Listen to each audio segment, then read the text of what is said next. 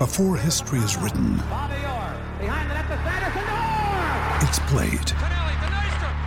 Before it's frozen in time, it's fought one shift at a time. Before it's etched in silver, it's carved in ice. What happens next will last forever. The Stanley Cup Final on ABC and ESPN Plus begins Saturday.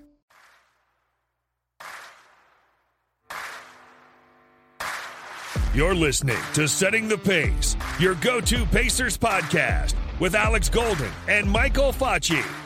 Duarte, he knows where the clock is, lets it fly, and hits again! Haliburton at the buzzer, Captain Clutch with another one! Oh, and the hammer from Mathurin! Haliburton leaves it off for Batase. Go, Goff! Good job! Oh, what a move by Hield, he lays it in. Hield, hotter than fish grease! Dropped it off to Jalen Smith with the poster. Jackson the catch, Jackson the basket. Come on, Miles. To tie it, he does! Tied at 106. Washington again. 5 of them. Pacers got the steal. Outrunning is Brissett. Pounds it home. To Taylor. Taylor missed it. Tips it in. Ball loose. Stevenson ties it with 1.6. Haliburton gonna slam it at the other end. Hey everybody, what's going on? Welcome back to another episode here of Setting the Pace. I'm your host, Alex Golden, for today's show. I'll be going one-on-one with the great Scott Agness from the Fieldhouse Files. Scott joins me from the airport in Las Vegas as he is leaving Summer League. He's been out there for the last about a week. So, I want to thank Scott so much for coming on. He's always great insight. We're going to talk about all things DeAndre Ayton, Miles Turner. How interested were the Pacers in going after Miles Bridges? I think that's really interesting. Are there any other plays out there if the DeAndre Ayton stuff doesn't come to fruition? Could there be another, trade? Could there be some more free agents out there the Pacers could have interest in? Scott lets us know what is going on in Pacers world and maybe gives you some insight on what he's heard this week while being out there at Las Vegas. But once again, want to give you guys a head up. The audio, there is some background noise every once in a while with, him being at the airport. There was announcements made over the loudspeakers, so I do apologize in advance for that, but it's still pretty good quality for being in an airport with bad, spotty service. So Scott taking time out of his day to come on the show, and I think you guys are really going to enjoy this. So sit back, relax, and enjoy this episode and interview with Scott Agness. All right, everybody, joining us now on Setting the Pace, live from the airport in Las Vegas. It's one and only Scott Agness. Scott, thanks so much for joining me, man. You bet, Alex. Thanks for having me on. Absolutely. So there's obviously been a lot that's happened this offseason, and the most important thing now is Pacer fans are just patiently and impatiently waiting to figure out what's going on with DeAndre Ayton. So I guess my first question for you is, how determined are the Pacers in going after DeAndre Ayton? You mean you don't want to talk about the draft or summer league? Not yet. We'll finish up with that. Yeah, this is the number one thing everybody seems to be talking about. I can tell you the Pacers are very interested in DeAndre Ayton. They've met with him. That was several weeks ago.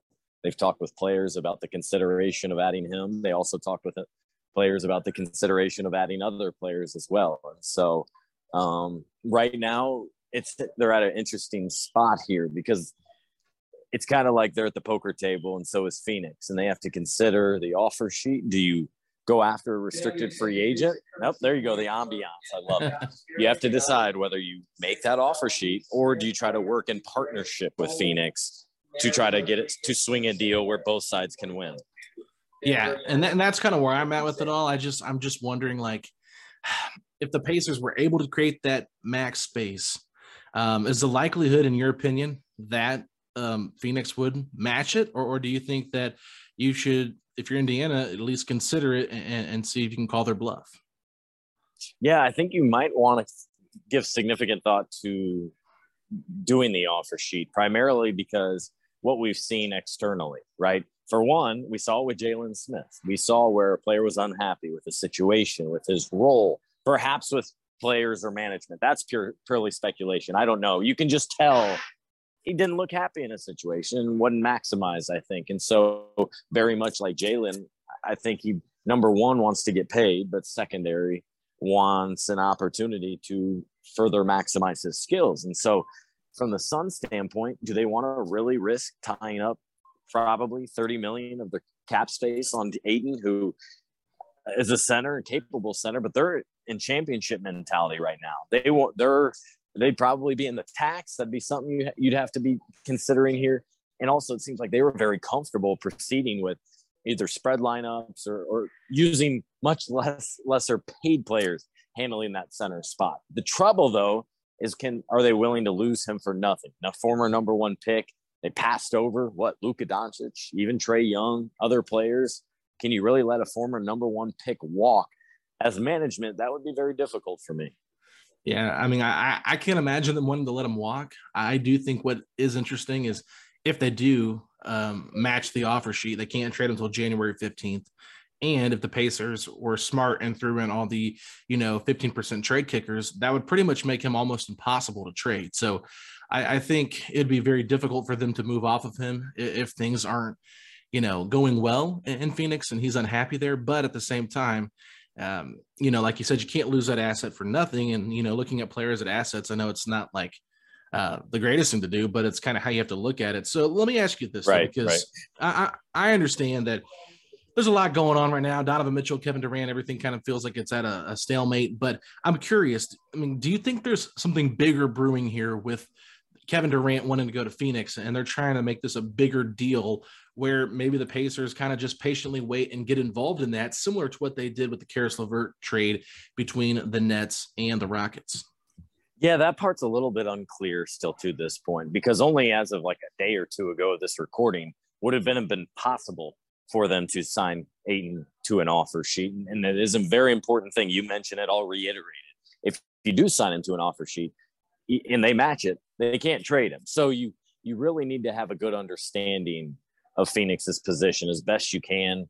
And that's why intel guys are so very important, to understand where they're at with all of that. The thing here is it's not a lost cause if for some reason if the Pacers did make that offer and Phoenix did match it, because I think right now it's a little bit like house money. The Pacers kind of read this situation. They didn't expect to maybe be in this position to have this opportunity, but you look around the league and there's just not cap space. And so this is one of the ways the Pacers can maximize their cap space and take advantage of a situation that really suits them here. When it comes down to it. Now, if it's part of a bigger deal, I have not heard that just yet. I think that's more connecting the dots. And a lot of that is because Kevin Durant and Kyrie Irving. And I've stayed away from trying to understand how they feel, that type of thing. Even, sources close to them, like they change their mind every 2 hours or every day or two. So I can't pretend to know. The most recent thing is maybe Kyrie Irving would be comfortable staying. That seems more like a pivot point or a position that he could take to try to force the hand, that try to force Brooklyn to be like, oh, I don't know if we want to run it back. We want to rebuild, if that's their mindset. And so it seems like you can teeter both sides there. But a bigger deal would make sense if they end up doing a sign and trade. However, I wonder what additional asset the Pacers would have to give up, because you'd hate to part with a first round pick or another player or even more when you could sign the guy to an offer sheet and risk it.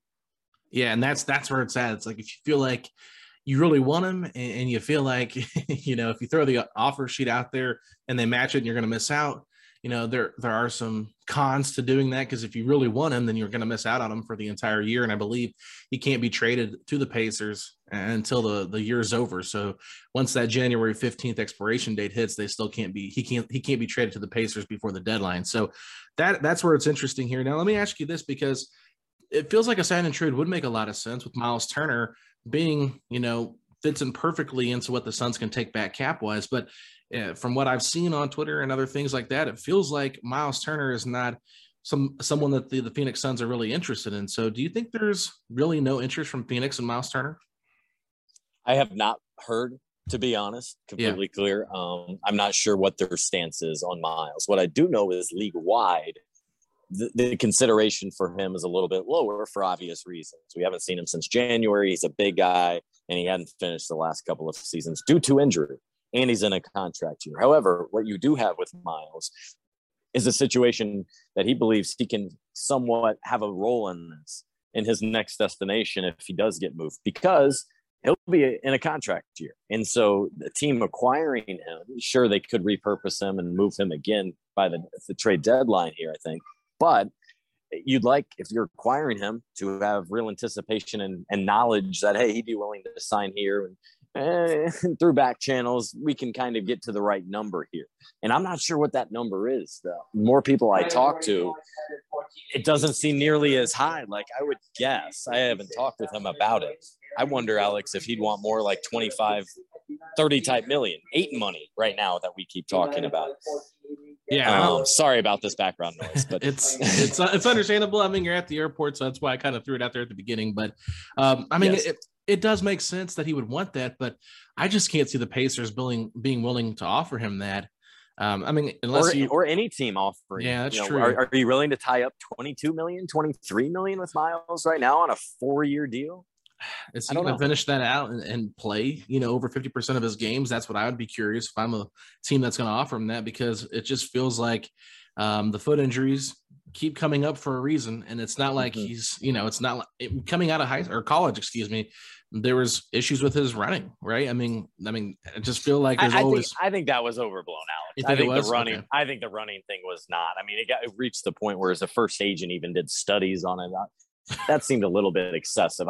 From my understanding, that wouldn't lead to this injury. It's more of generally an overuse type injury. And fortunately, they caught it early. Yeah.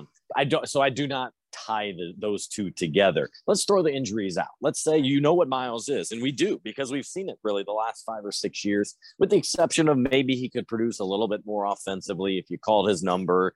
If he played more 5 out, things he was unable to do with Sabonis in particular. So maybe there's a little bit more there. The other consideration is, do you want to tie up that much money with a starting center? We just watched a finals where neither team had a true center in the lineup. So yeah, that's one thing we're seeing the game evolve a little bit with more wing-friendly players. Yeah, that's a good point. And I feel like with Turner, it's just one of those things where it feels like the writing is kind of on the wall with his time in Indiana. I don't know, but that's what it feels like to me. But I mean, you've said it multiple times, the Pacers aren't actively shopping him. So how do you expect these negotiations / rumors of Ayton to impact the long-term relationship of Indiana and Miles if the deal doesn't go down? Yeah, a little bit awkward, right? And all this, by the way, is going on, or at least rumored and such. Well, he's not even in the country. He's down in Tanzania right now, working with Malcolm Brogdon's foundation and experienced in life. And good for him if he's been able to turn it off and block out the noise, as he's alluded to a little bit on Instagram. He should. I've been telling him that for 2 or 3 seasons. But there's some endorsement deals, and I know he really loves, especially Instagram, so it's hard for him to stay off. But yeah, I stand by. Pacers like Miles. They're not just looking to get away or move on from him by any means. I would be curious what number they'd be comfortable offering a type of extension. Although I think from their standpoint, I think it's their position is that it's better off to wait and see what he looks like, because of all the factors we laid out there. He's entering a contract year. He's going to have a lot of motivation there that could only help further, what he looks like and playing alongside Halliburton there. So that interests me a ton. But the other awkwardness here is, I'm sure you've talked about it as well, is that his agent is the same as DeAndre Ayton, who's in the middle of all this. So that is, let's say, complicated. Yeah, because he's trying to get the best for both guys, and it's just an awkward situation because it's like the Pacers already have a lot of centers on their roster, so the fact that they're interested in, DeAndre Ayton, it just makes it even more confusing. And I heard you and Caitlin and Jake Fisher earlier today, and you guys and Caitlin brought up a great point. It's just like before, there was that awkwardness when you did try to offer him to Boston for Gordon Hayward, but you kind of throw it as, well, we were trying to, get a power forward to go next to Sabonis and make our roster more modernized. But now basically you're saying we're trying to upgrade and we don't think you're as good as Ayton. So that is kind of a slap in the face to a guy that's been faithful to this organization. But I'm curious on your end, because I've heard mixed reporting from different people. I know Michael Scotto came on our show and said Miles wants to be in Indiana, but Greg Doyle. That's absolutely true. Okay, because Greg Doyle wrote an article a couple of weeks ago, and he was talking about Kevin Durant, but in there he threw in there that Miles Turner wants to be. Kevin Durant's not coming to Indy. What are we doing? I get, but he also said in that article, I didn't even read it. I heard this quote was shared with me, but basically Miles Turner, he said Miles Turner would prefer a bigger market. I have not heard that besides anybody but him. I just didn't know if that was true on your end. No, Miles would prefer an opportunity and stability, and ultimately then to get his largest payday. Yeah, that's what matters to him. I want to go back to something you said a little bit earlier. You said that, that they've talked with the team or the players about, adding some people, and obviously Ayton was the one that you were talking about. But if they strike out on an Ayton deal, are there any other cards to play here for the rest of the roster, or would you anticipate this being the group heading into training camp? Yeah, I think for the most part, you could have most of this roster filled out. I mean, as we're talking right now, they technically have 19 guys under roster. You can take 20 to camp, and you need to trim down to 15 before the opening day roster. So there's not to say they don't have areas of need. Obviously, wing depth would be very much needed, but I think they would probably maintain that flexibility and try to get in another deal. So let's say nothing happens with Ayton, but Durant is traded to X place. Maybe they could jump in as a third team and take on a $20 million contract that's expiring and open up even more for next offseason, things like that. This summer for the franchise is all about this flexibility. I mean, that's why, for example, you push back Dwayne Washington Jr.'s contract date till Friday to have even more flexibility and not another guaranteed contract, because his was not guaranteed, not $1, whereas Terry Taylor, about $625,000 of 1.6 was guaranteed. So I don't think that anything is imminent right now with Ayton, nor do I think there's an obvious next channel for them to go to if that does not pan out. Yeah, because I mean, really the only bigger name free agent out there right now is Colin Sexton, and that was a name that was linked to the Pacers very early on, but I would be kind of shocked if they went after Colin Sexton, seeing how loaded they are at the guard position. Yeah, I completely agree. They don't need help there. The only play there would be to use that as an asset, but I don't expect that at all. Yeah, and I agree with that. And one thing I was curious about, because there were also some rumors about Miles Bridges and the Pacers having significant interest in him. Obviously, with everything that went down with him, we know the Pacers pivoted there if they were interested. But from your standpoint, how serious were the Pacers about going after Miles Bridges? They definitely looked into it. They definitely had a lot of conversations about them. But yeah, of course, that went out the window when what allegedly went down with, I think it's his wife, happened. Yeah. And I mean, he was due for a payday. My goodness. But beyond that, forget the basketball. Like, he needs some consideration, some help, and things need to be adjusted in his life. But yes, the Pacers were looking into Miles Bridges. I would say pretty seriously. Yeah, I was always interested because I felt like he would have made a lot of sense because of the position that he plays. But I gotta ask you this then, because they obviously brought Jalen Smith here to be the starting four. How would that have impacted things if they would have got Bridges? Would he have played the three? Is that kind of how you would have envisioned it, like a bigger lineup? Yeah, 100%. I view him as your wing where they really don't have much. And so this would have been a chance where they had this cap space and they could have used it on a guy like Bridges who has produced. But one thing, and I don't know him or know him very well, but based on things I've heard, one of the concerns was kind of the basketball IQ and the smarts and all that in terms of, what they're adding with the roster. And that contrasted with what they've been about, this Pacers franchise, in their addition of players like we've seen over the last couple of years. They've added guys that can really make the right play and read plays, like Nembhard, Mathurin, Tyrese Halliburton, right? I think he was very different than that. However, he did produce, or does have, I should say, a unique skill set and would have been additive to this roster. And so that's why they were considering him, and it made sense to.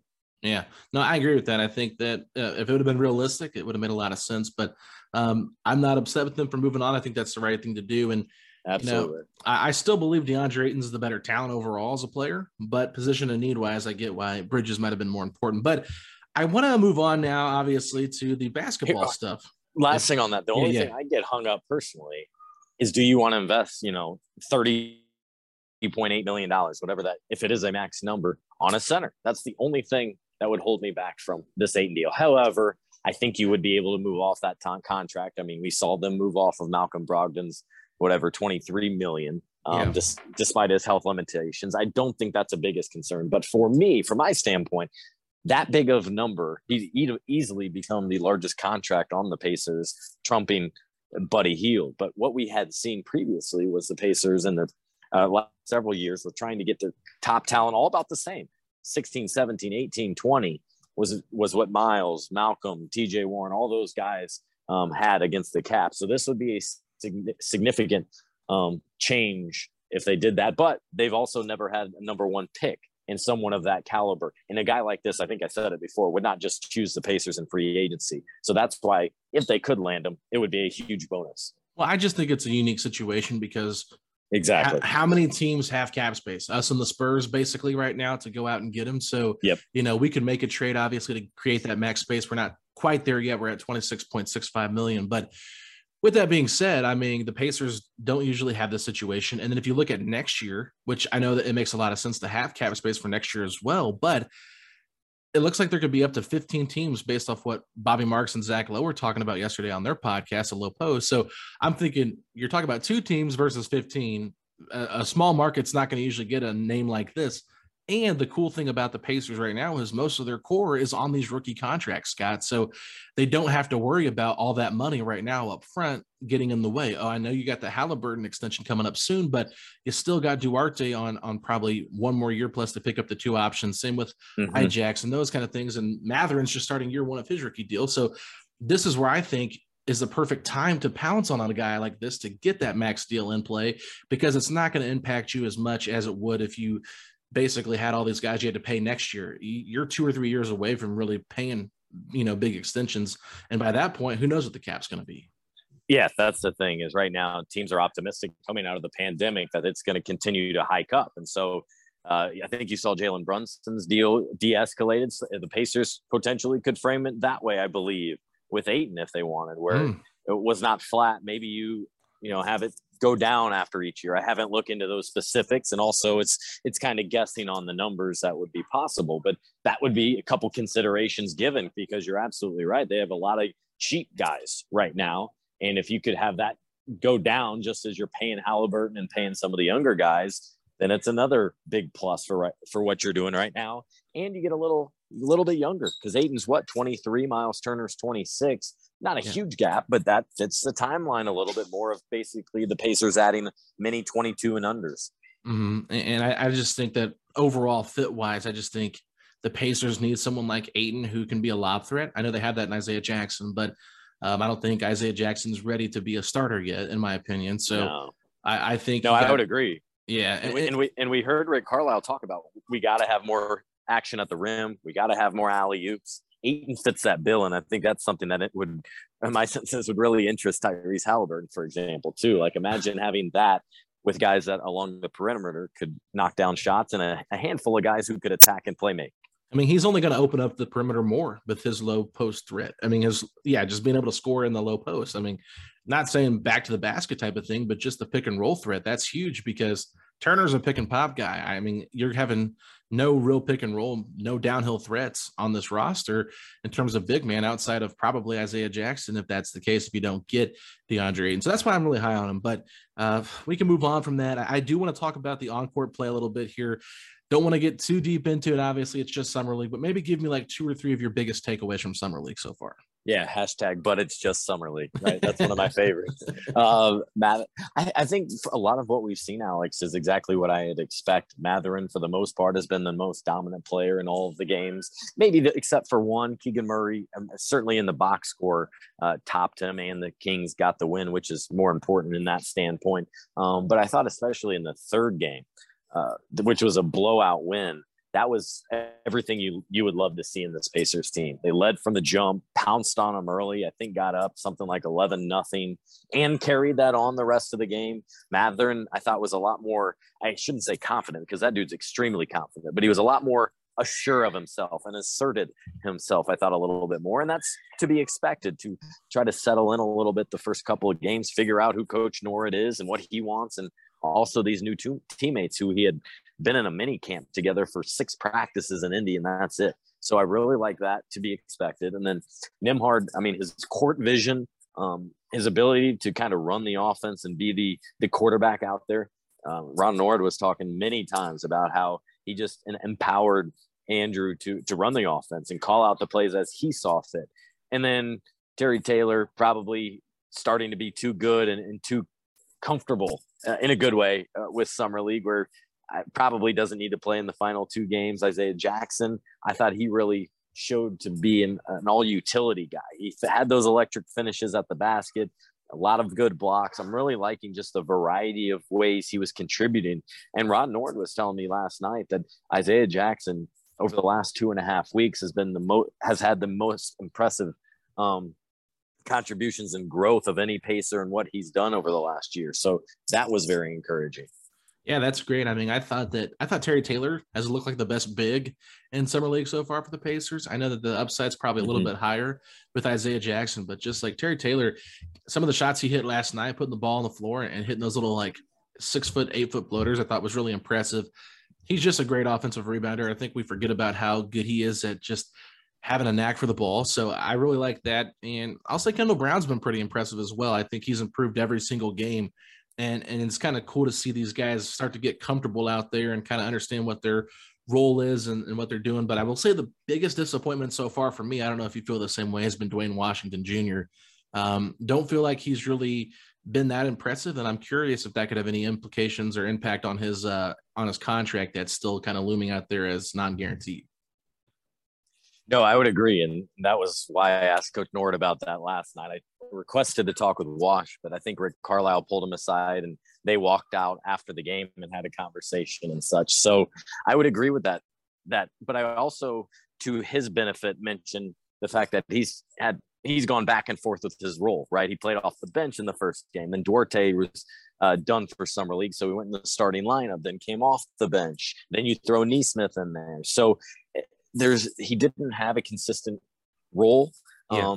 And you really need him to knock down shots. He's a guy that can score in bunches. And if he's not doing that, then you look to his decision-making. And there were some bad passes. Now, a lot of that I feel like I'm making some excuses or caveats for him a little bit. But, these are new players he's not familiar with. I looked at the 16-man roster, Alex. 10 of them are rookies, meaning these are their first games against NBA competition. So there is some of that. But to his credit, he's been incredibly vocal, incredibly supportive, and really helpful with that roster. What's cool about Summer League, especially when it's in the secondary gym, Cox Pavilion, which is what they've played the last couple games. These are the media seats we used to have. We're row 1. And for the first game, I was next to the bench. And because the bench is standing up the entire way, I was able to watch him and hear him. And he was assisting or yelling at the officials and coaching them up. By the way, they're trying to earn a spot in the NBA as well. When one of his teammates was yelling at an official, he kind of translated. It was like, hey, look, he's just pointing this out. Take a look at this next time. So there are so many good things behind the scenes and in team huddles and in practice that Dwayne is doing good. But there's no doubt, you're right. So far, what he has showed has been a little bit underwhelming. And maybe he's pressing a little bit.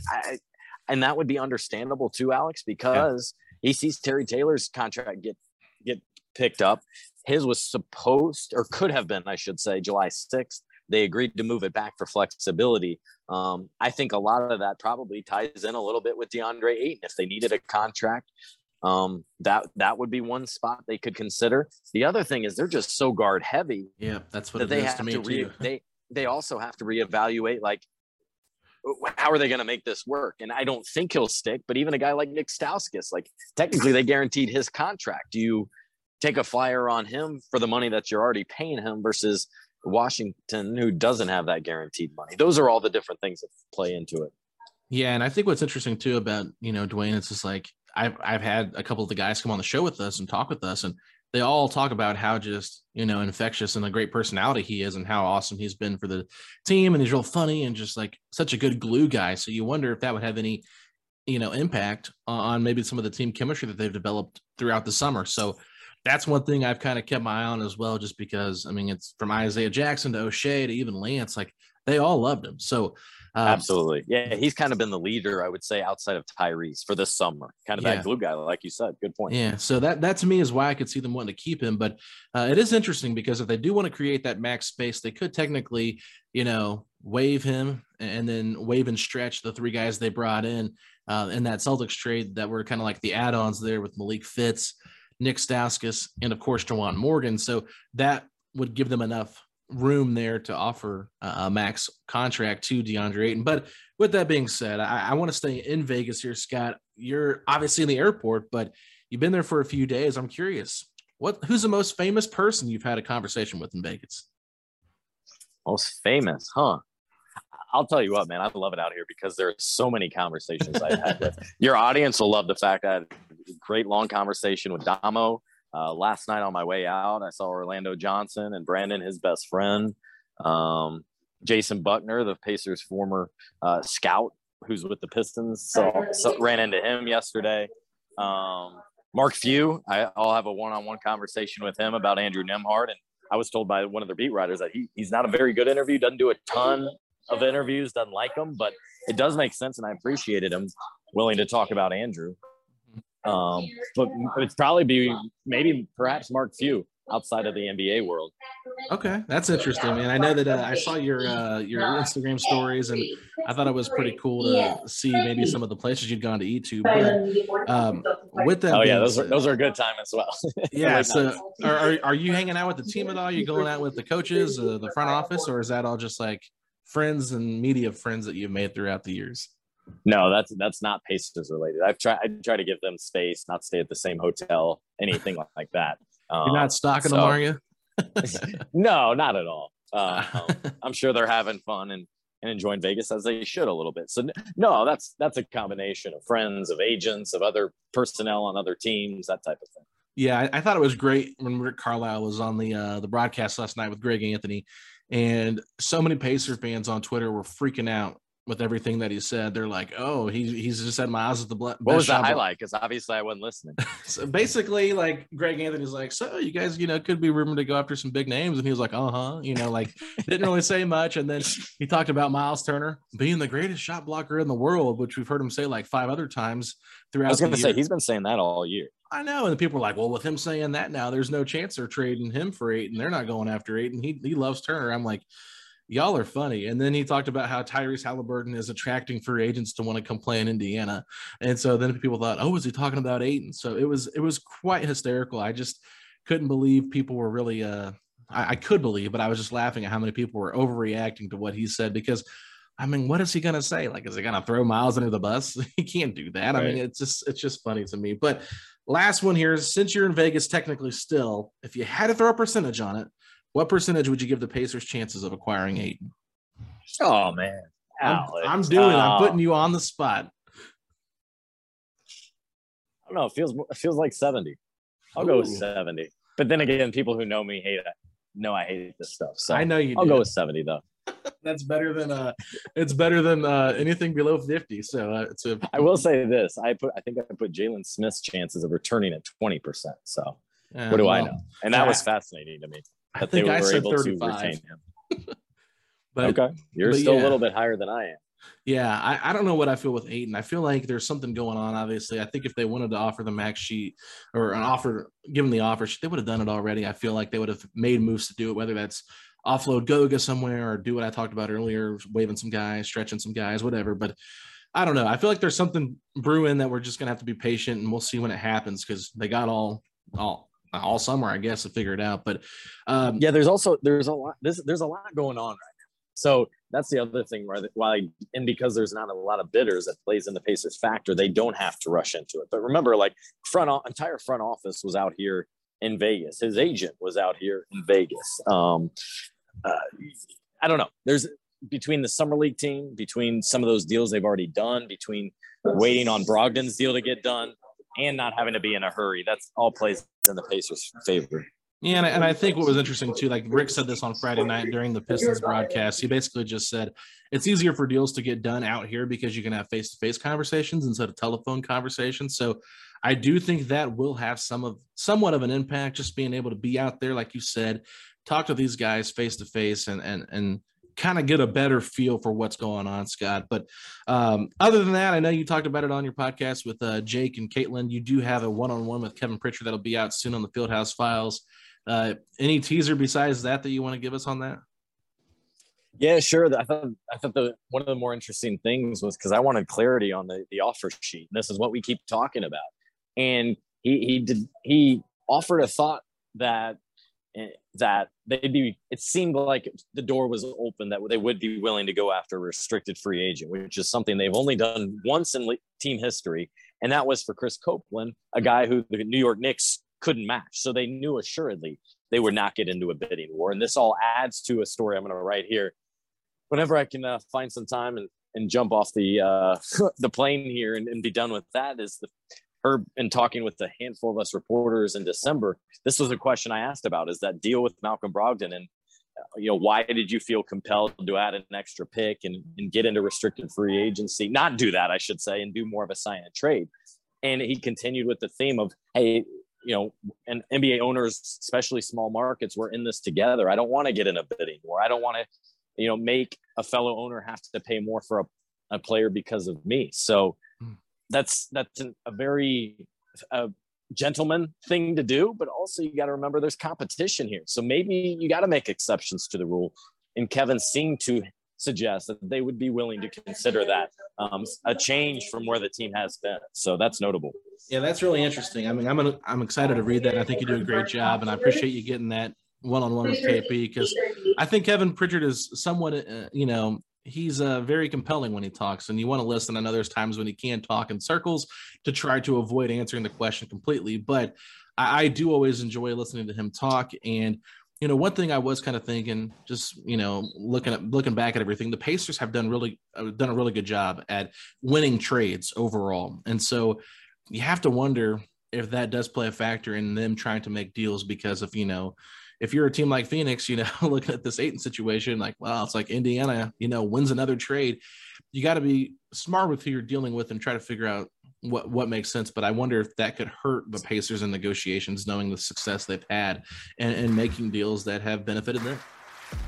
Yeah, no, I think they've done a really nice job with trades, especially here over this past year. That's one area you got to give them a lot of credit with. And so, we'll see how this whole thing shakes out. But I know this is one of the biggest topics inside the media room, was DeAndre Ayton and the Pacers. And right before that, it was, what's the hang up with this Brogdon deal? Because that was highly unusual. And ultimately, it was just waiting on his physical, and nothing else came of that, which was not surprising.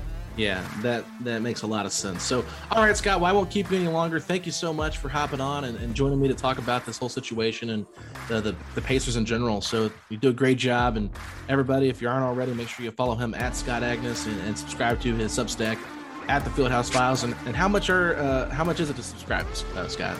Yeah, just $5 a month or $50 per year. So not too shabby at all. There you go, guys. Not too shabby at all. So, Scott, thanks so much, and we will talk to you again soon. All right. Thanks, Alex.